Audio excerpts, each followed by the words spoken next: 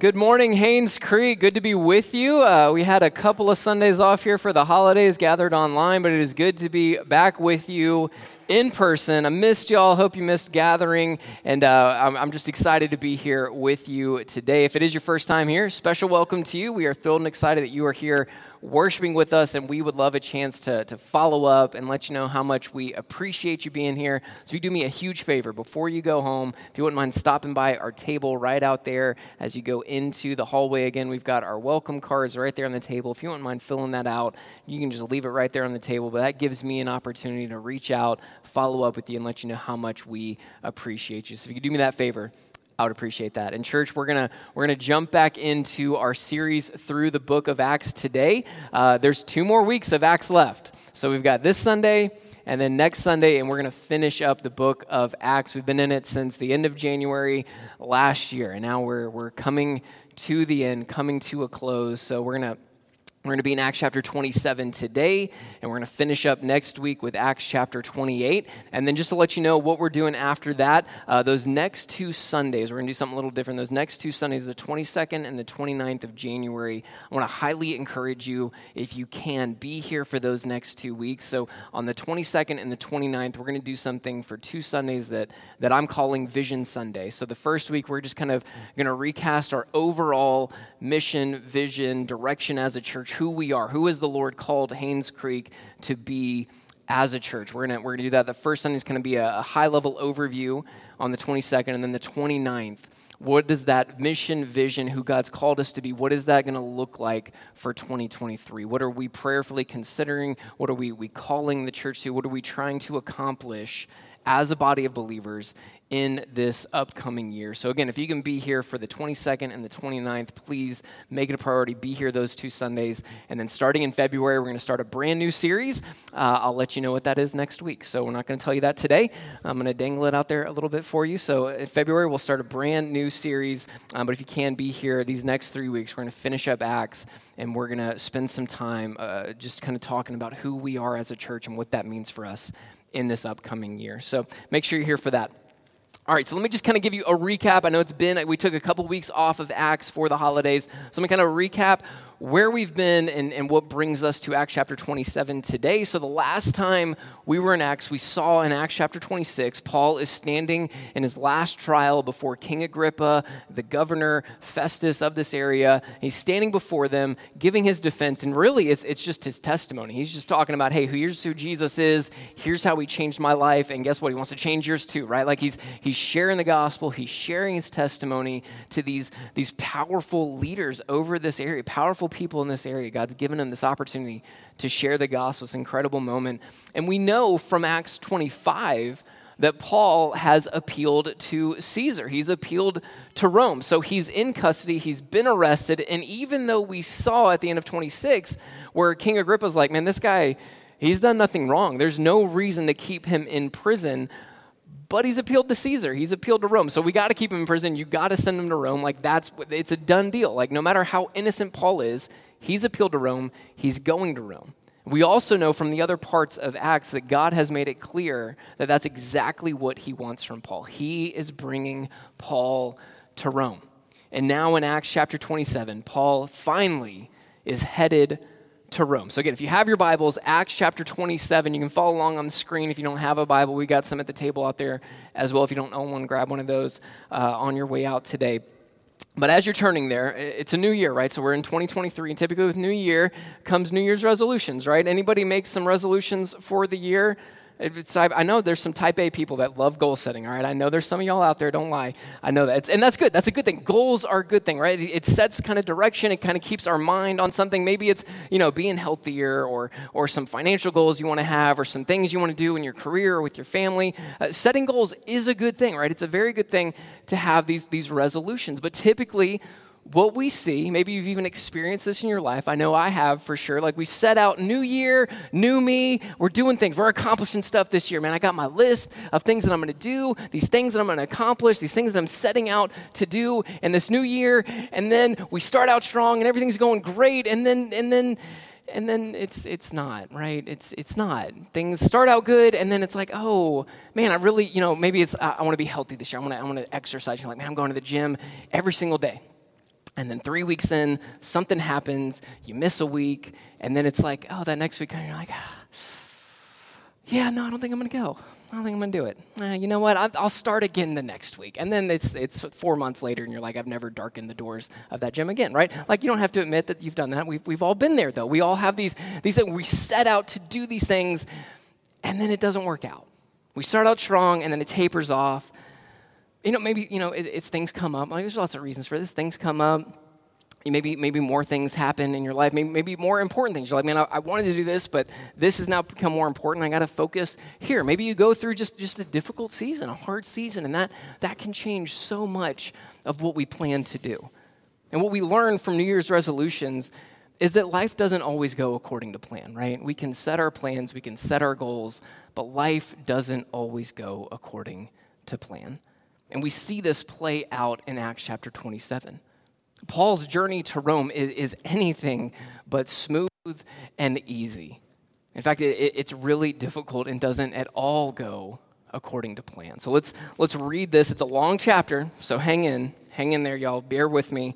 It's 44 verses, so we're going to walk through this. I'll kind of explain as we go, and then we'll talk about what we can learn from it. So Acts chapter 27, starting in verse 1. It says, when it was decided that we were to sail to Italy, they handed over Paul and some other prisoners to a centurion named Julius of the imperial regiment. When we had boarded a ship of Adramyttium, we put to sea, intending to sail to the ports along the coast of Asia. Aristarchus, a Macedonian of Thessalonica, was with us. The next day we put in at Sidon, and Julius treated Paul kindly and allowed him to go see his friends and receive their care. When we had put out to sea from there, we sailed along the northern coast of Cyprus because the winds were against us. After sailing through the open sea off Cilicia and Pamphylia, we reached Myra of Lycia.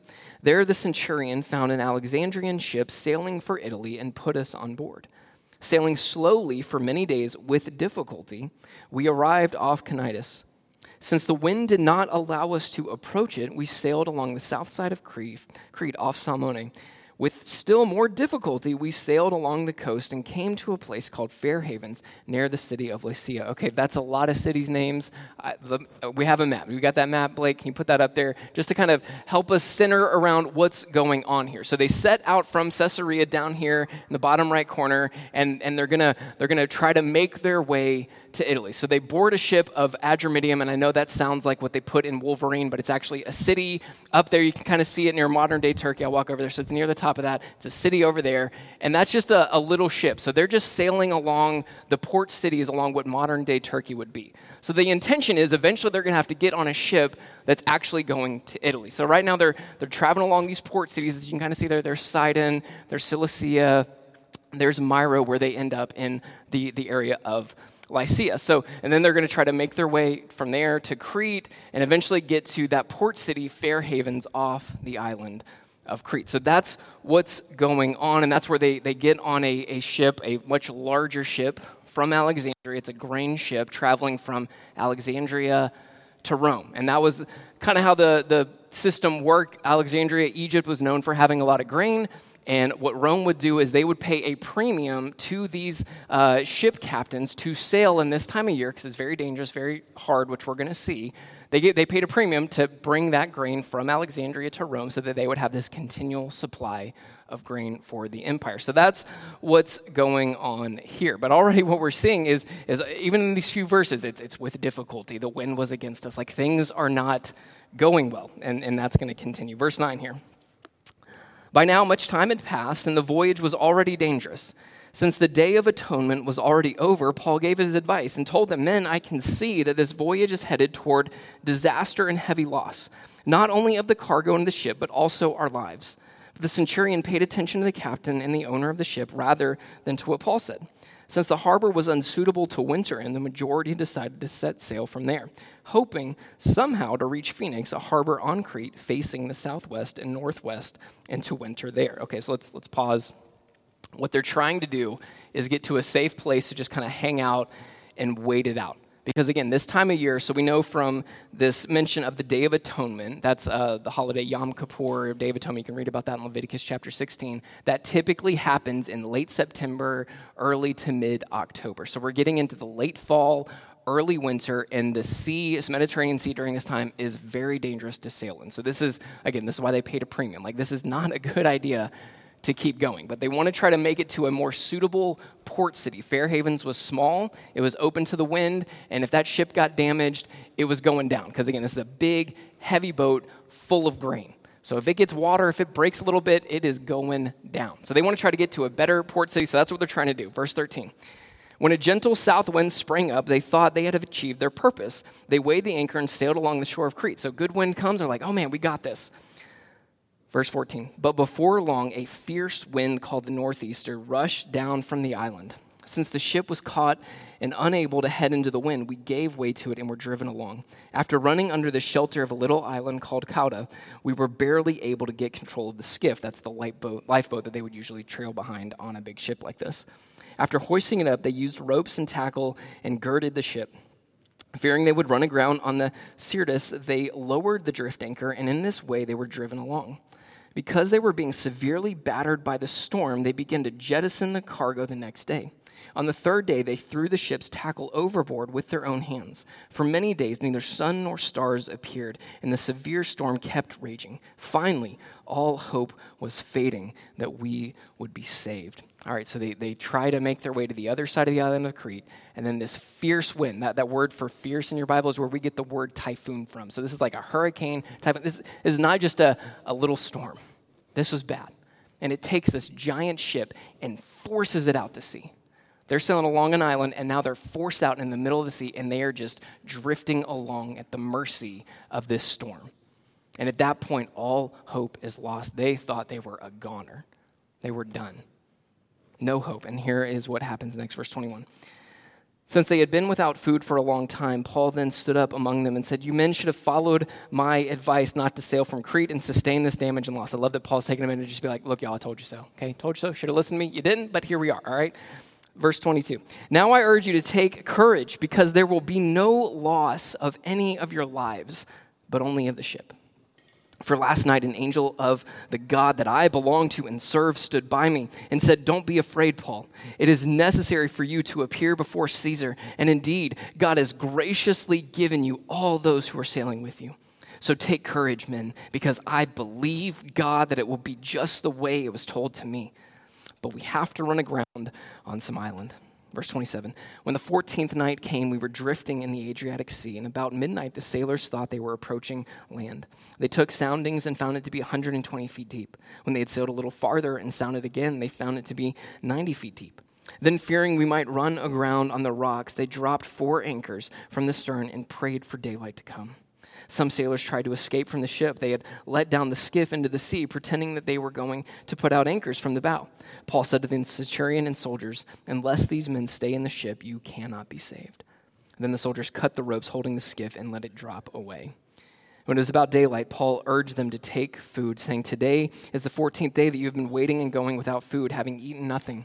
So I urge you to take some food, for this is for your survival, since none of you will lose a hair from your head. After he said these things and had taken some bread, he gave thanks to God in the presence of all of them. And after he broke it, he began to eat. They all were encouraged and took food themselves. In all, there were 276 of us on the ship. When they had eaten enough, they began to lighten the ship by throwing the grain overboard into the sea. Verse 39. When daylight came, they did not recognize the land, but sighted a bay with a beach. They planned to run the ship ashore if they could. After cutting loose the anchors, they left them in the sea, and at the same time loosening the ropes that held the rudders.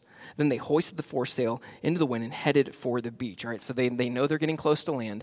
The next day, daybreak comes. Right, the storm has relented. The clouds have lifted. They can finally see ahead of them. They see this beach, and they're like, man, we don't know where we are. We don't know what it is. We don't know what this island is, but there's land, and let's get to it. So they cut away the anchors. This is all of them. They're going full force ahead to try to run the ship into this island to not have it break off into the middle of the ocean. So that's what they're doing. Verse 42, sorry. Verse 41. There we go. Verse 41, but they struck a sandbar and run the ship aground. All right, so bad news, right? They didn't make it to the ocean, or they didn't make it to the beach. They hit a sandbar. They hit some rocks there before that, and the ship is now run aground on that. The bow jammed fast and remained immovable while the stern began to break up by the pounding of the waves. The soldiers' plan was to kill the prisoners so that no one could swim away and escape. But the centurion kept them from carrying out their plan because he wanted to save Paul. And so he ordered those who could swim to jump overboard first and get to land. The rest were to follow, some on planks and some on debris from the ship. In this way, everyone safely reached the shore.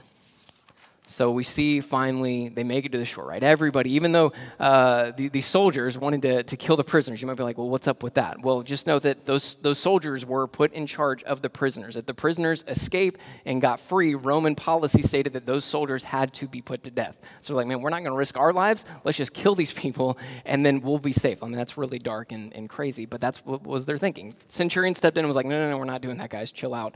Let's just get to shore. Paul said we were going to survive. I believe him. Let's trust him. Let's get to shore. So they do that, and sure enough, everybody, all 276, make it safely to shore. Man, what a wild ride in this chapter, right? Like we set out, we're on our way to Rome, and all of a sudden, man, there's difficulty, there's this bad storm, you're pushed out in the middle of the ocean, and finally there's a shipwreck, and everybody's swimming to shore. Like this is crazy. And what's going on here? What's going on here? Why this long chapter about Paul's sea voyage to Rome? Paul's been traveling by sea his entire missionary journeys, all the way when we see him starting in Acts chapter 13, and now we're in Acts chapter 27. And oftentimes the author, Luke, has just kind of summarized, he went here, he went there, he went here and there, and then he sailed there, and then he did this. Why this long chapter with all these details about how Paul is getting to Rome? What's going on here? Well, I think it's just like our resolutions, our New Year's resolutions, just like they remind us that life doesn't go according to plan. That's exactly what Acts chapter 27 does. It reminds us that in life, there's going to be storms. There's going to be moments in life where we get pushed off course. Maybe it's our own sin and bad decisions. Maybe it's as a result of other people or following bad advice, right? Somehow we get pushed off course. There's difficulty, there's hardships, maybe even there's shipwrecks in our lives. How do we respond to that?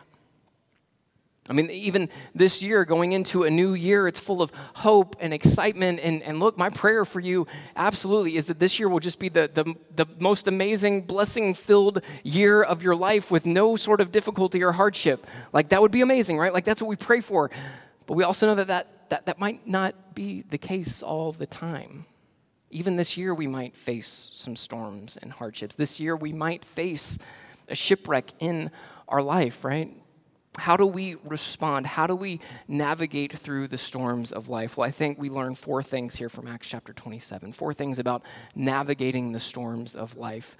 Number 1, if you're taking notes, is this. First thing we learn is when we walk through the storms of life, we need to remember who we belong to. Remember who we belong to. Look at verse 23 again. This is Paul's encouragement to the people on the ship. Remember that this is at their lowest point, right? We saw all hope has lost of them feeling like they could be rescued. And part of what Paul says is he says in verse 23, "For last night an angel of the God I belong to and serve stood by me." Paul starts out his encouragement to these people by telling them that an angel came to him of the God that I belong to. That's interesting words by Paul there. The God he belongs to. Paul belongs to God. He is the Lord's. And the Bible speaks of this often as those of us who have put our faith in Jesus, believers, followers of Jesus. The Bible speaks of us belonging to God, of being in the ownership of God. We see this in 1 Corinthians 6, 19 and 20. It says, "Don't you know that your body is a temple of the Holy Spirit who is in you, whom you have from God? You are not your own, for you are bought at a price." We are not our own. We have been bought by a price. Christ has purchased us through his death on the cross. Jesus says this of his followers in John 10, 27 through 29. "My sheep hear my voice. I know them, and they follow me. I give them eternal life, and they will never perish. No one will snatch them out of my hand. My Father, who has given them to me, is greater than all. No one is able to snatch them out of the Father's hand." So if we've put our faith in Jesus, if we're his followers, we are his sheep, and he's saying that he's got us in his hands. The Father has given us to Jesus. We belong to Jesus. We belong to him. And this should bring us comfort in the storms of life. The truth that we belong to God should bring us comfort. I love the way the New City Catechism, it's this catechism is just a series of question and answers to teach us theology. New City Catechism was developed to help us as parents teach our kids some doctrine in life. And the first question is, what is our only hope in life and death? And the answer, that we are not our own, but we belong to God. What's our only hope? Our only source of joy, comfort, hope, peace in this life is that I'm not my own, but I belong to God. Now, why should that bring us comfort? Well, I want to read from another catechism called the Heidelberg Catechism. This was developed in the 1500s by Luther and his followers, and it starts out the same way. Question number 1 of this is, what is your only comfort in life and death? And the answer, that I am not my own, but belong with body and soul, both in life and in death, to my faithful Savior, Jesus Christ. He has fully paid for all my sins with his precious blood and has set me free from all the power of the devil. He also preserves me in such a way that without the will of my heavenly Father, not a hair can fall from my head. Indeed, all things must work together for my salvation. Therefore, by his Holy Spirit, he also assures me of eternal life and makes me heartily willing and ready from now on to live for him. So why is our only comfort, why is our only hope in this life the truth that I belong to Jesus? Because of what it reminds me of, because of what it tells me. The truth that I belong to Jesus means, as this just told us, that my sins are paid for. My sins are paid for. I don't have to fear. No matter what happens in this life, no matter what happens to me at the end of it, I don't have to fear condemnation. I don't have to fear death. I don't have to fear separation from God. My sins have been paid for. I belong to Jesus. It reminds me that God is the one who preserves me in this life. What that tells me is I'm safe and secure in his hands at all times. How's that little kid song go? He's got the whole world where? In his hands. In his hands. Man, sometimes I need to be reminded of that. Because when you're being tossed around by the storms of life, it's hard to remember that you're still in God's safe hands, and he still is preserving you. But what reminds me of that is that I belong to him. I'm always safe with him. Not only does he do this, he also gives me the Holy Spirit as assurance of all of this and as a guide in this life. Who do we follow? We follow Jesus. No matter what storms may come, we follow him. Why? Because I belong to him. I belong to God. Look, often in the storms of life, I think we can all admit this, often when life gets hard, when life gets difficult, we want one of two things. Sometimes we want both, but usually we want one of two things. We want a reason for the storm. Why is this happening? And we want a resolution to the storm. We want an answer. We want this problem solved. So we want a reason. When the storms come, what do? Sometimes we cry out, why, God? Why are you doing this? I'm just trying to follow you, and here I am getting into a shipwreck. What's going on, Lord? What's up with that? Why, God? We want a reason. We want to know why. Or we want a resolution. God, I don't know. I don't need to know why. I just want you to take this away from me. Take it away. I don't want to be in this situation anymore. I don't want to be in this storm anymore. Take it away, God. See, we want a reason or a resolution. We think what we need most in the storm is a reason or a resolution. But what we truly need most in the storms is not a reason or a resolution. It's a revelation. It's a revelation, a reminder of who our God is and what he's done for us. It's a reminder that I belong to him, that my sins are paid for, that I'm safe and secure in his hands. I don't need a reason. I don't need a resolution. I need a revelation. I need a reminder of who our God is. I need to remember that my God is bigger and greater than any storm I could ever walk through. I need a reminder that he's over the storm, that he's leading me and guiding me through the storm.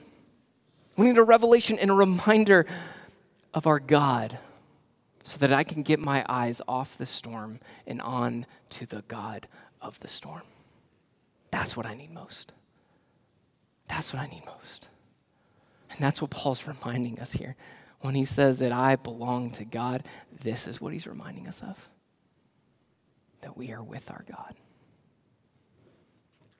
So we need to remember who we belong to. The second way we can navigate through the storms of life that we learn here is we focus on the journey, not just the destination. We focus on the journey, not just the destination. During the storms of life, it can be difficult to know what to do, right? I mean, we see these sailors. I mean, these are experienced people by the most part, right? Like this is a difficult time to sail. Like, you're not going to take the newbie on this difficult route, right? Like, these are most likely experienced sailors, and they're out of answers now. Like, they've tried everything they can, and nothing is. They are still just at the mercy of this storm. And that's how it can feel sometimes in the storms of life, that I'm just drifting. And I've tried everything I can, and there's no answers, there's no help, there's no resolution, nothing is changing. What do I do now? What do I do? What do I do? And the reason I think we feel that way is we tend to be results-oriented people, right? We tend to think propositionally. If I do this, then this will happen. And we apply that mindset to all areas of life. We apply it to our jobs. If I do these things to be a good employee, well, then I'll be rewarded. If I work hard and do this, well, then I'll get that promotion. If I follow these steps and do these things with this project, well, then it's going to be successful. We apply it to our finances, right? If I follow these principles of investment and debt management, then eventually at the end of my life, man, I will have this fund of wealth and I can live like no one else, right? Like, that's the saying that Dave Ramsey uses, right? Like, if I follow these principles, then all things are going to be good. Or in our relationships, even with our spouse or our kids, if I treat my wife this way, if I do these things for my family, if I do these things for my kids, if I teach my kids these things, well, then this will happen. Then this will accomplish. I mean, there's a whole host of books out there that will tell you exactly that. A whole host of websites and blogs you can read that are like, if you want to have godly kids or a godly marriage, and follow these steps. I remember when we had kids, our first kid came along, Zayden, we adopted him. Before we got to that point, we were reading all of these baby books, right? And it's like, here, you want to have your kid on a good schedule, then follow these steps, do these things. What they don't tell you in these books is that every kid is different. What they need to have at the beginning of these books and marriage books and anything like that is just a simple sentence at the beginning. This may not work out for you. It might not. You can do every step that I give you, and it might end horribly. They need that preface, because that's what can happen. You can follow all the steps, and you get to the end, it's like, this is the exact opposite of what they said would happen. Because everybody's different, every kid's different, every situation is different. It doesn't always work this way. But this is how we tend to think. We tend to think propositionally. We tend to be results-oriented. And we bring that into our relationship with God sometimes. If I do these things for Jesus, well, then my life will work out. If I attend church, if I read my Bible, if I pray, if I do these things, if I follow these steps in my relationship with God, well, then I don't have to worry. Then I will have my best life now, or whatever it is that we say, right? Like, we have this mindset. If I do this, then these things will happen. What happens when it doesn't work out that way? What happens when it doesn't always play out the way that we think? Look, Paul knew that God wanted him to go to Rome.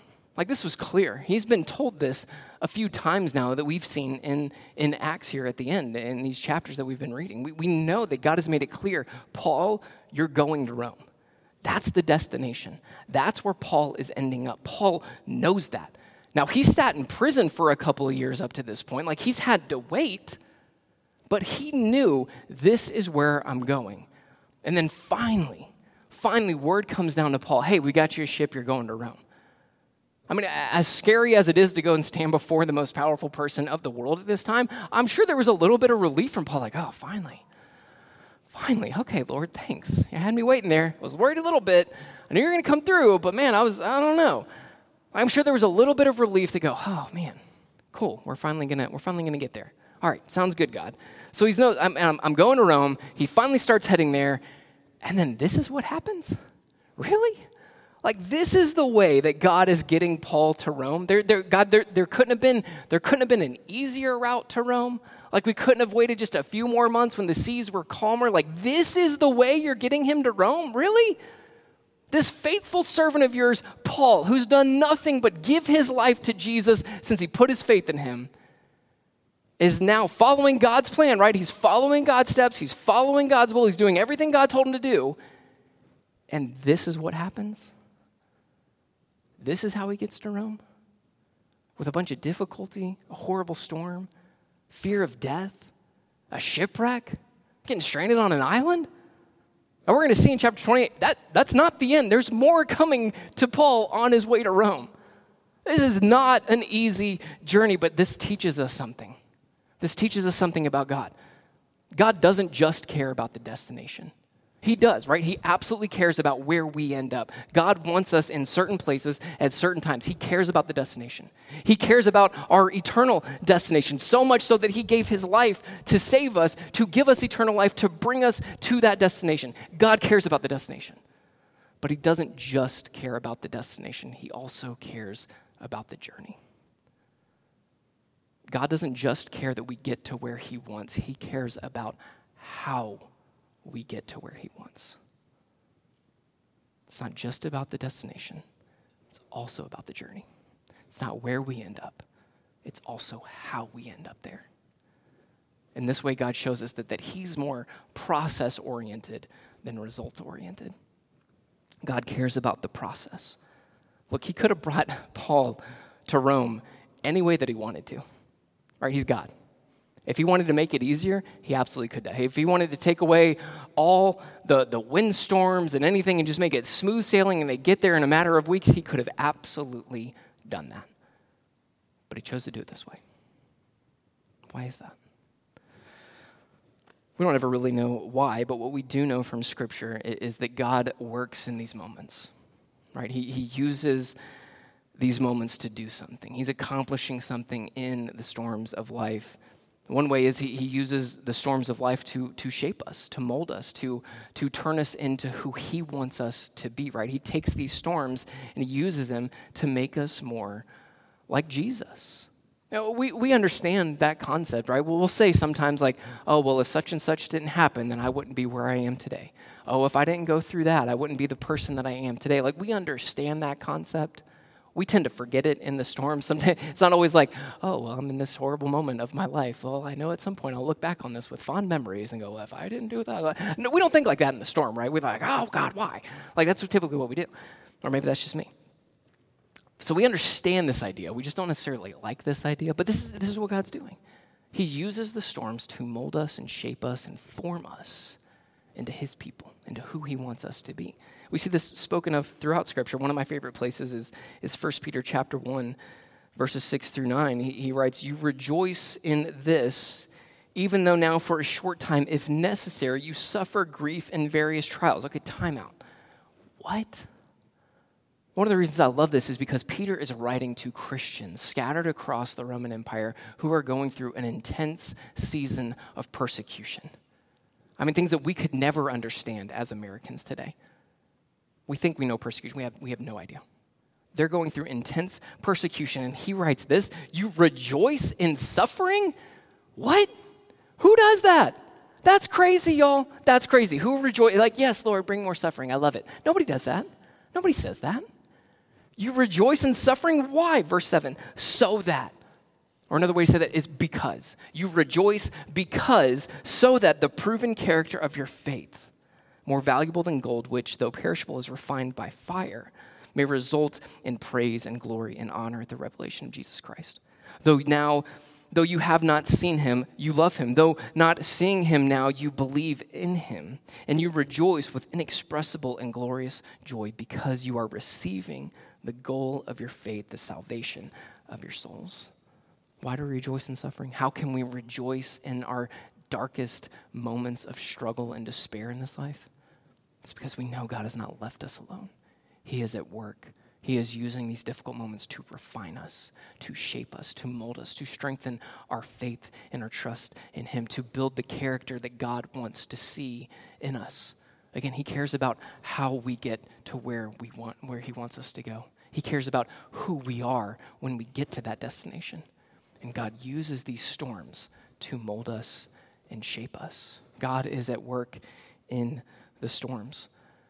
He also uses storms for the good of others, right? And in our storms, in moments of struggle and despair, God uses those moments to help encourage and give comfort to people who walk through similar struggles.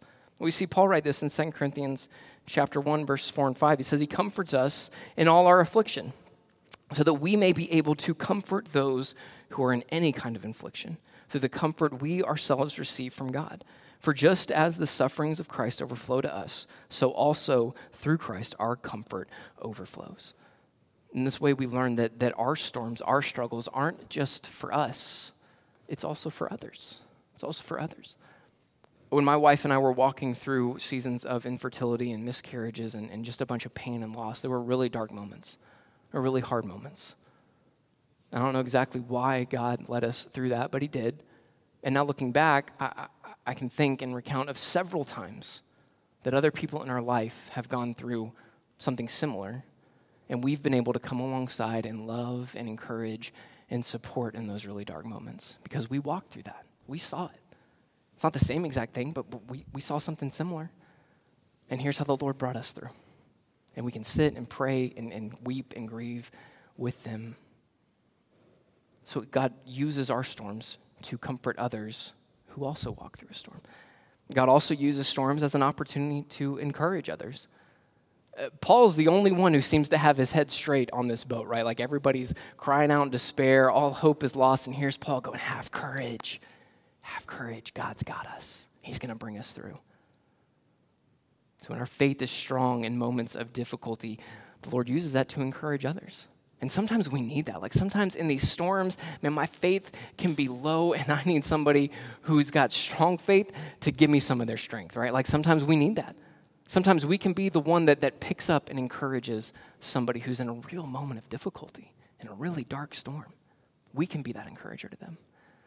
God also uses the storm as an opportunity for witness. When storms come in life, when tragedy strikes in life, people look for comfort. They look for any kind of hope that they can grasp onto. Anybody, whether you're far from God or close to God, we're all doing that. Look at verse 29. What are these guys doing? What are the people on the ship doing at their moment of greatest fear? Verse 29. Then, fearing we might run aground on rocks, they dropped 4 anchors from the stern and prayed for daylight to come. Now we know this boat is not filled with a bunch of followers of Jesus. But these people are at their lowest point, and what do we typically do in that? We pray, right? Like everybody in the moment of tragedy and despair and grief and sadness, everybody turns into a prayer warrior, right? Everybody, even if you're not churched at all, tragedy strikes, what do we say? Well, all we can do is pray. Praying for you, praying for that. Like anytime we see tragedy strike in our nation or we go through a season of difficulty in the world, what's everybody doing? Everybody's praying. Everybody's asking for prayer. We saw that happen this week. Those of you who are sports fans, maybe you saw or heard about the NFL player who collapsed on the field and had to be resuscitated on the field during a game. Had to be given CPR and resuscitated. And then taken to the hospital fighting for his life. Now, praise God, that man is on the road to recovery. But in these days following that, in these moments following that, what's the whole world doing? Christians, non-Christians, everybody, we're all asking for prayer. Everybody's saying, we got to pray, we got to pray, we got to pray. What this reminds us of is that within all of us, no matter how far away from God, no matter how unspiritual we are, there is this deep-seated longing for the spiritual, for the transcendent, for any sort of supernatural grace and comfort in these moments. Because in these moments, we're reminded, man, I'm not in control at all. There's a lot of unanswered questions, there's a lot of uneasiness, there's a lot of despair, and then we just start grasping. In these moments, it allows us as believers to come in and lovingly point people to Jesus. Hey, you're looking for somebody to hold on to in this storm? There's only one, and his name is Jesus Christ. Let me tell you about him, right? Like, he gives us this opportunity for witness. So during the storms of life, don't just look to the destination. Don't just focus on getting out of the storm. Also focus on the journey. What is God doing? What is God trying to teach you? How is he molding you and shaping you? How is he growing you? Are there opportunities for encouragement or witness? All right, so we see to navigate the storms in life, we see that we need to remember who we belong to. We need to focus on the journey, not just the destination. Number 3, we need to walk in faith. We need to walk in faith. Let's look again at Paul's words here to the passengers in verses 22 through 26. He says, "Now I urge you to take courage, because there will be no loss of any of your lives, but only of the ship. For last night an angel of the God I belong to and serve stood by me and said, 'Don't be afraid, Paul. It is necessary for you to appear before Caesar. And indeed, God has graciously given you all those who are sailing with you. So take courage, men, because I believe God that it will be just the way it was told to me.'" But we have to run aground on some island. So where is Paul's courage coming from? Where's this courage that he's calling everybody else to have? It's not just that God told him that there's no life is going to be lost here. It's not just that. It's mainly that Paul believes that. Paul believes that. He believes that promise from God. He tells them to have courage. Why? Because I believe God that it will be just the way it was told to me. He believes God. He has faith. This is the basis for Paul's courage. Not just that the angel told him what was going to happen, but that Paul believes, truly believes that it will happen. He knows it will happen. He has faith. He trusts God's word that it will happen just like he said. Romans 8:28, we read and reference this passage a lot, right? It's a great verse. Romans 8:28 says this, "We know that all things work together for the good of those who love God, who are called according to his purpose." Now, a lot of times, I don't know about you, but I tend to focus on that truth. All things work together, right? All things God is working together for our good and his glory, according to his purpose, his will. He's working all things, the good, the bad, the unthinkable, the tragic, the wonderful, all things. But there's this word near the beginning there that really changes everything. It says, we know that all things work together. Not I think. Not I think all things will work together. Not I wish all things will work together. Not I kind of hope, but I'm a little unsure if they will, but it would be great if it did work together. That's not what it says. It says we know. We know all things work together. We know, we believe. We know that will happen. We hold on to that promise. We have faith that no matter what is happening, that God is working. We know it. Not I think, not I wish, I know. Do we know that? Paul knew. Paul knew. He had faith. No matter what the storm came, no matter what was happening, he trusted. He had faith. Like no matter what storm we may go through, no matter how far we may drift out to sea, no matter how much we're tossed around by the waves of life, we can have faith in God. We can trust him. We can trust his word. And look, Paul doesn't just say that he believes this, right? He acts on that faith. He acts on that faith. Look again at what he says in verse 26. He says, I believe it's going to happen. Verse 26, but we have to run aground on some island. So God's going to save us, yes, but here's how he's going to do that. We have to run the ship aground on an island. So there's a step here that's required, an act of obedience of Paul and the crew. Yes, God's going to save you. Yes, we believe that, but God calls them to do something. And in this case, it's running the ship aground on some island. That's the way he's going to save them. That's the means of his deliverance. Their faith, Paul's belief, requires action. True faith will always be accompanied by action. It will always be accompanied by obedience. Faith and obedience go together. They're the two sides of one coin, right? This is what James reminds us of in James chapter 2. Faith without works is dead. If our faith doesn't come with action, if it doesn't come with obedience, it's dead. Look, we can have all the right answers, right? We can know all the truths about God. We can memorize this thing, right? We can know all the right doctrine. We can have all the right theology. We can believe all the right things. And no, man, everything in here, 100% true. Yes, I believe that. I know it's all true. But if that belief doesn't come with action, all those right things that we believe absolutely means so much less. Right? They carry far less weight to it if we don't follow through with action. All right, I'm going to pull an illustration out from my youth pastor days here. Take this chair. This chair's a sturdy chair, right? I know it just kind of folded a little bit, but y'all believe you're sitting in them, right? You believe that this chair will hold you up. Now, what if I'm up here talking about how great and wonderful this chair is? I can tell you all the details about this chair. I can tell you who made it. I can tell you, how it was crafted, how the four legs will make sure that it supports anybody, right? Anybody can sit in this chair and you'll be supported. I can say, I love this chair. I love this chair. I give my life for this chair, right? Like if this chair asked me to die for it, I would do that. I can say all those things. And you're like, okay, just sit in it. And I'm like, well, I'm good. I don't think I'm going to sit down.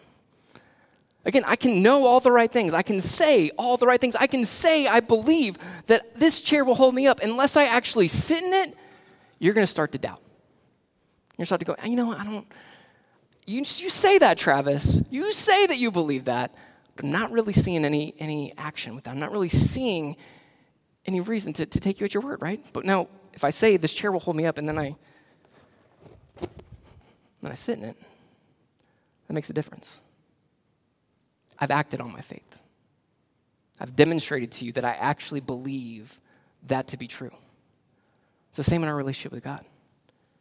We can say that we believe all of these things about God. We can say we have all the right theology, know all the right answers. Unless we act in obedience on that faith, church, it's dead.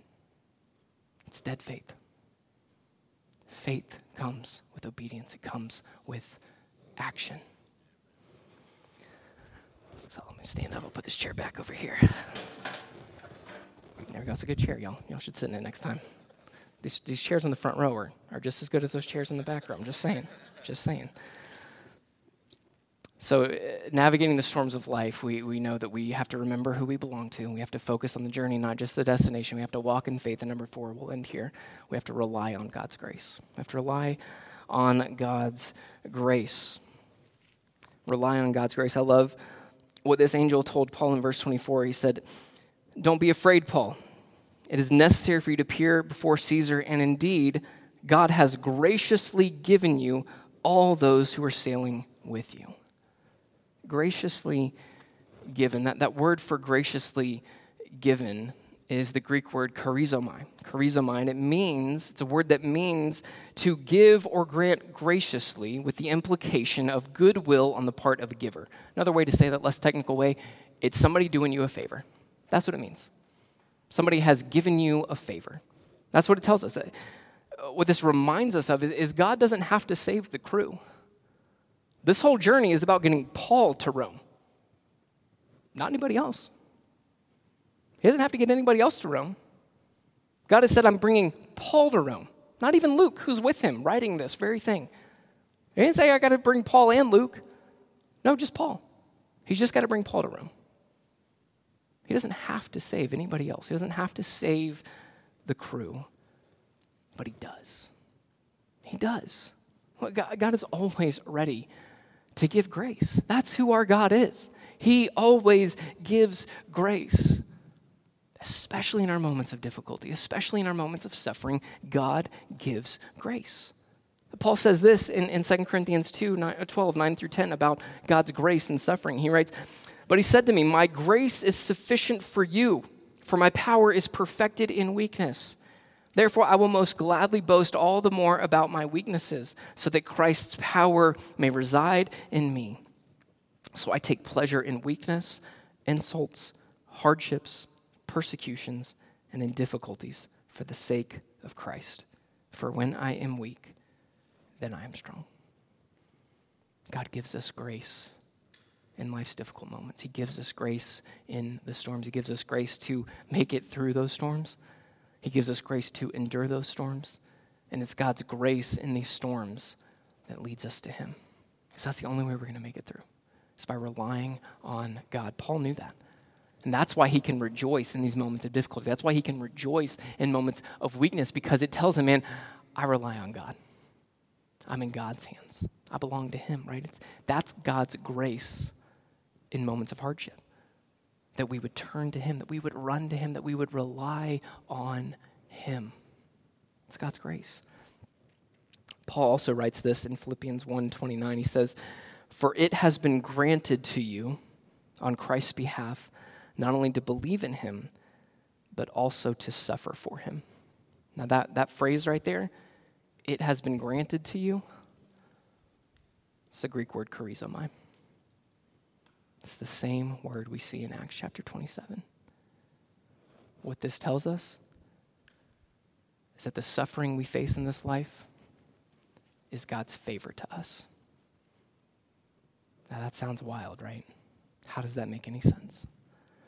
Look, I don't have all the answers for that. I don't, but that's what Scripture says. It's God's grace to us that he brings suffering.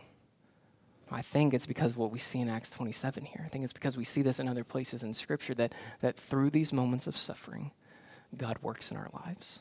He refines us. He makes us more like him. It's God's grace that we walk through moments of hardship. So God gives us grace in times of suffering and difficulty. God also gives us grace in times of sin. And look, I think we'd be honest about our situations sometimes. Sometimes we face storms because of our sin, because of our bad decisions, because we've turned away from God. This isn't the only sea storm that we see in Scripture, right? Perhaps the most famous one is with a guy named Jonah. Jonah, if you've been in church for any number of years, you've probably heard the story of Jonah. Jonah was a prophet in the Old Testament, and God tells Jonah one day, Jonah, I want you to go to Nineveh. Yes, I know it's this great, terrible, awful city. Yes, I know they're Israel's enemies. Yes, I know you probably hate them, but I want you to go to Nineveh and preach my word to them.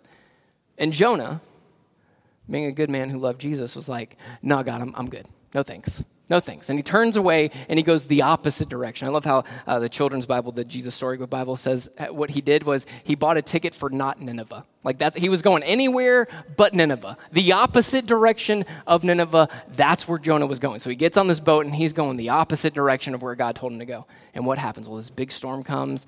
The ship's crew, they're going wild. Like they're just losing their minds. They're scared. They're throwing stuff overboard. They're trying to row as hard as they can. They're praying out to their gods. And Jonah's finally like, hey, y'all, sorry, this storm is because of me. So here's what you're going to do. Just throw me overboard, and it'll stop. And they're like, we're not doing that. He's like, no, just throw me overboard. It'll stop, I promise. So they do it. They throw him overboard. Storm stops immediately. Now, Jonah, I think, does this thinking, well, just kill me, and then I really don't have to follow God. Like, this is his ultimate act of disobedience, is being thrown overboard, so he really doesn't have to go to Nineveh. Well, God's got other plans, right? He's got other plans in this moment, and he gets swallowed up by a fish.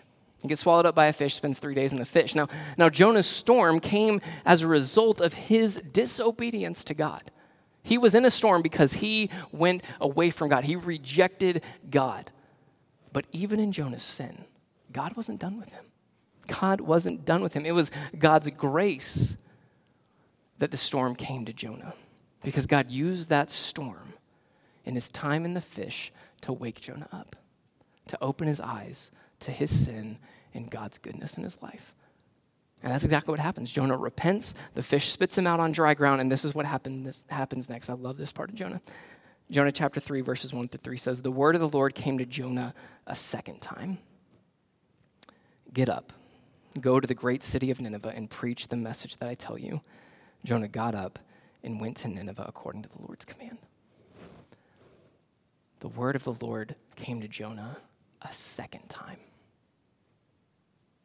Jonah disobeyed. Jonah rejected God. Jonah went the exact opposite direction of where he was supposed to go. And what does God do? He gives him a second chance. He gives him grace, because that's who our God is. That's what our God does. When we mess up, when we sin, when we reject God and we turn the other way, when the storms of life come because of my direct disobedience to God, there is always an opportunity for a second chance. There is always an opportunity to turn to God's grace. Let's turn to God. Put your faith and your trust in him. As we end today, as we close up for us today, I want to ask a question for all of us to consider. When the storms of life come, and they will, and they do, where do we turn? Where do we turn? Do I turn to myself? Do I rely on my wisdom and strength and ability and giftings to pull myself out of the storm? Do I rely on myself? Do I turn to the wisdom of this world? Okay, God, I tried it your way, God, and this is what happened. I got into a shipwreck. Well, now I'm doing something else. Thanks, God, but no thanks. Now I'm going to turn over here and try something different. Do we just sit in our anger and frustration and just keep going, why, God, and cry out to him in anger? Do we just sit in our frustration? Is our love for God and our trust in him dependent on how easy or difficult this life is?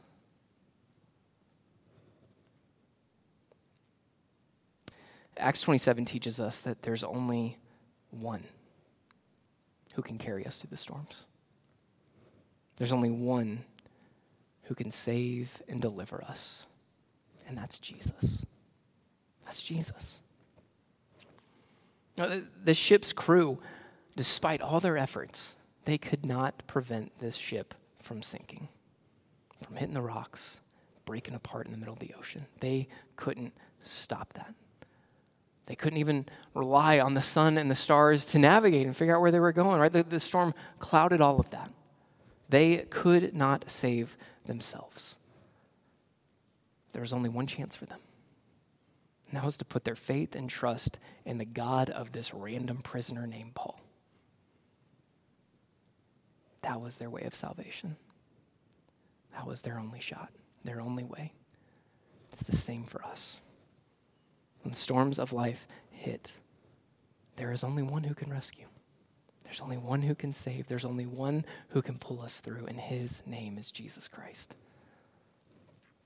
So, believer, in the room, we're going to enter into this moment of prayer and worship and communion, just like we do every Sunday.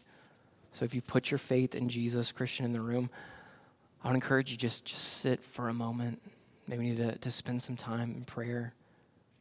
Maybe you've been a little bit like Jonah, and you've turned your back, you've walked the other way, and you just need to sit and repent and turn back to Jesus. Or maybe you're in a moment of despair, in a moment of hardship, in a moment where you feel like your life is about to hit the rocks. And it's hard. It's frustrating. There's no answer. There's no resolution. There's no reason for it. Maybe you just need to sit and remember who you belong to, that you are safe and secure in his hands. Maybe you need to say, I know that all things work together. And maybe you need to pray that prayer that we see in Mark 9, where he says, help my unbelief. I believe, help my unbelief. And sometimes we need to pray that. I believe, Jesus, but I'm struggling. Help me out. I need you. Maybe you need to spend some time doing that.